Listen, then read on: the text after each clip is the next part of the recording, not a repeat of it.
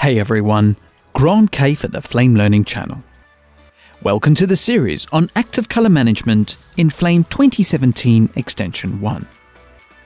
In all the preceding videos, we went through a lot of the new active color management, and we have covered the majority from color policies to color managed imports, compositing in a common color space, and finally, color managing an export. Now this is all great to know, but we do understand that sometimes there may not be the need to use color management. So this video is just for those of you who want to understand enough about the new color management tools to turn them off and match the way you used to work in previous versions of Flame. However, if you are someone who is actively using color management, then this video is not for you. So starting at the project creation window, when you go to create a new project, you will find the color management settings. By default, the color policy preset is set to legacy. This means that the way media is handled, as well as the view transforms in the viewer, are the same as the previous versions of Flame. So this is the one you want. As an extra note, if you restore an archive from a previous version of Flame, the project will automatically be assigned the legacy color policy so that the restored project will behave as it did before it was archived. Now go ahead and create your project with the legacy policy and launch Flame. Now before we get into the workflow, I just want to point out a few things in the Flame preferences. Open the Preferences menu and switch to the Color Management tab. The new color management features rely on media being tagged with a color space. Now the input rules, which control how specific media is tagged with a color space, is set to unknown. This basically means that the media has not yet been tagged with a color space. If you decide to start tagging to use the new features at any point, you could do so manually and set the tag post-import. But for now, your media is essentially untagged. Also, the default working space for the project and action are also set to unknown so that any generated media will be consistent. Next, you have the viewing rules, and this controls what view transforms can be applied to the viewports to display media using its correct colors. If you are working in an uncolor managed workflow, you don't need to change anything. The viewing rules have been set up this way to match previous versions of Flame, where you had the general video, log, and linear transforms available for all media. Note that you can ignore the graphics and broadcast monitor settings, since these are not used by any of the legacy viewing rules. If you have a custom 3D LUT you want to use, you would create a viewing rule, click Add New, and add a viewing transform for your 3D LUT. Set the input and output spaces to raw. Then set the allowed input color space to unknown like the other rules. Adding a view transform will be covered in more detail in another video. Finally, you have the Diagnostics tab, which allows you to map different exposure, gamma, and contrast levels to a keyboard shortcut. And you can use these values to temporarily check the bright and dark levels of your media. These will function in both uncolor managed and color managed workflows and is a replacement for the old 1D LUT settings. Now close the preferences and let's move on to importing media.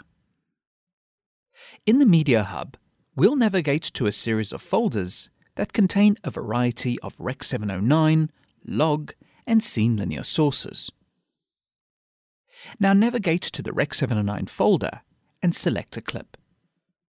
Notice that all the clips are labeled as unknown. Since none of the media has been tagged with a color space, the color space is unknown to Flame. Coming back to the Media Hub, if you want to apply a LUT on import, select Use LUT and configure your LUT settings the same as you used to. Otherwise, select Tag Only and leave the default value to From File or Rules. Your input rules are set up to bring everything in as unknown. In other words, untagged. The auto-convert option is a new feature and is covered in the other videos. Drag the clip into the Media Hub. Now go to the ARRI log.c folder and look at the media. The colors look flat and low contrast, since there is no view transform being applied. Drag a clip into the Media Hub. Finally, go to the OpenEXR folder and drag in some CGI media. There is an alpha channel with the CGI, and this is just tagged as a matte. This is the same as before, but there is now just a visual label. But in all cases, with the exception of the matte, Flame will not distinguish between the media at all. Now let's move on to compositing. Switch to the batch area. So here is my clips, and the color space under each one is also set as unknown or untagged. Now looking at the viewport settings, it is set to Video View Transform, and this is the same as previous versions of Flame. If I click on a linear image, I need to set the view transform to linear. And if I click on the log image, I need to set the view transform to log as before. Coming back to the batch schematic and going to the batch node bin, the LUT editor node is now called the color management node. If I take one of these and put it after my linear clip, I can switch into tag only mode and set it to Scene Linear Rec 709 sRGB. So you will see that the viewport recognizes that it is looking at a tagged clip and is only showing me viewing transforms appropriate for a linear color space.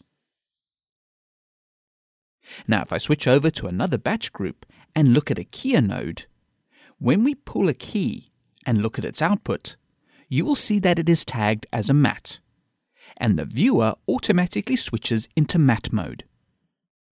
Most nodes simply forward the incoming color space, so if your media is always tagged unknown, it will generally stay that way.